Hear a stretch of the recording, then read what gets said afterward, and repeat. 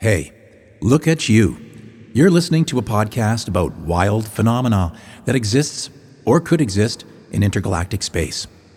So strap on your Super G helmet, light up a coconut, and let's go.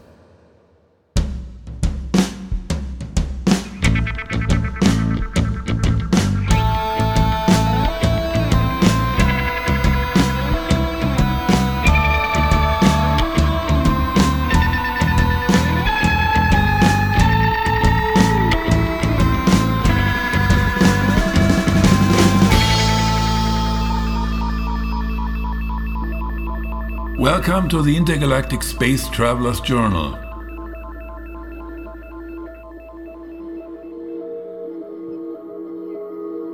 Most beings of any ilk and design living near the transformation station on Codswallop dwelled in glass tubes called pure life savior clears that provided 360-degree views of Codswallop, if one could actually manage to turn around in them, as they fit rather tightly in general and very snug, in fact.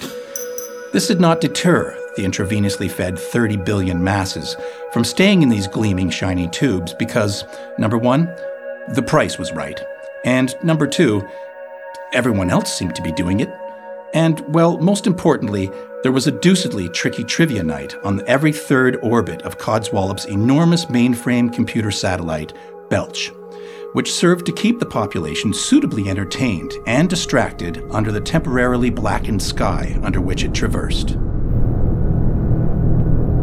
Here is an example of some deucedly tricky trivia questions queried on Codswallop's dark Belch transits. Let's see how many of them you can get. Fun, eh? Exciting! Question number 1. What time is it? Answer. Time is an illusion. I will assume that all listeners are on equal footing, currently being 0 for 1. Question number 2. What is the transgressional figure of 6? The answer is 9. Question number 3. How many people is 3 trios of triplets thrice? By the way, half of Harvard's recent graduating class got this one wrong. The answer is 27. Final question for your amusement. Name the largest structure in the known universe. Answer.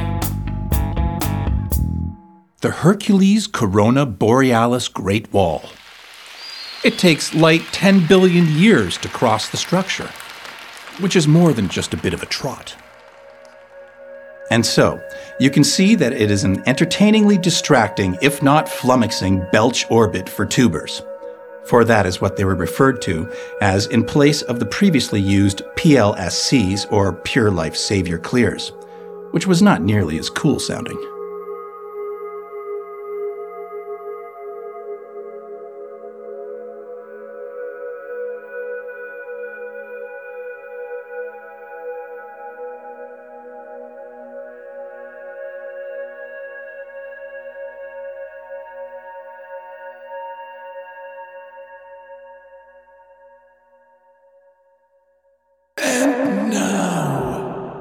A quote by Carl Sagan.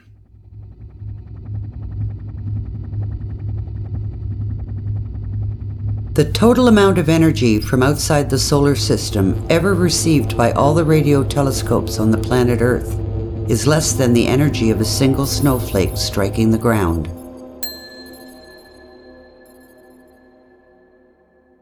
Planetary Vacation. There are more than a few deucedly exciting destinations in the universe on which to wake up with a hangover, go for brunch, see some things, complain about your knees or possibly the weather, toast your existence, fall asleep, and do it all over again. Fartel Quaff in the Gagraflex star cluster comes to mind if it is abundance you were looking for. The abundance is abundantly clear on Fartel Quaff. Oh yes, And the Storkhole Mulings on the soon-to-explode red heap of Spodge is another wholly suitable place to invest precious moments of your rapidly waning existence. Don't want to miss out on Spodge.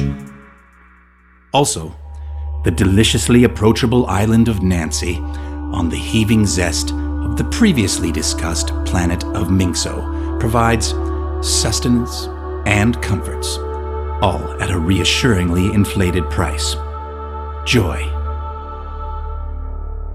Finally, it would be hard to overlook the home of the Hipvarian Undergarment Scheduling Guild and Effortless Puddings production hut, Blackfart, as your next dream destination. Dare to dream. As of this writing, these fabulous destinations and others similar to them are beginning to book up. So don't delay. Bookie uppy today. Ripley's Chips, full of Ripley, chipley goodness. Gives you strength. Strength to fight aliens without prejudice or even common sense. They're a knockout. Now in 711,523 flavors, including mash, hack, and bilge. Ripley's Chips, Scoober Doober Hammer, simply Doober Doo.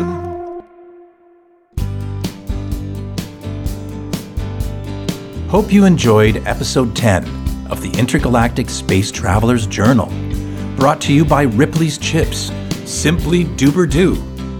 On today's program, you heard the voices of Liz Franklin, Norbert Bartel, and Jeff Bennett. ISTJ is created and produced by Jeff Bennett and Andre Hertz. Audio production and original music by Andre Hertz. Tune in to a very special episode 11 when Kirsten Johnson will regale you with a story of astronomy from ancient Greece. Could be good.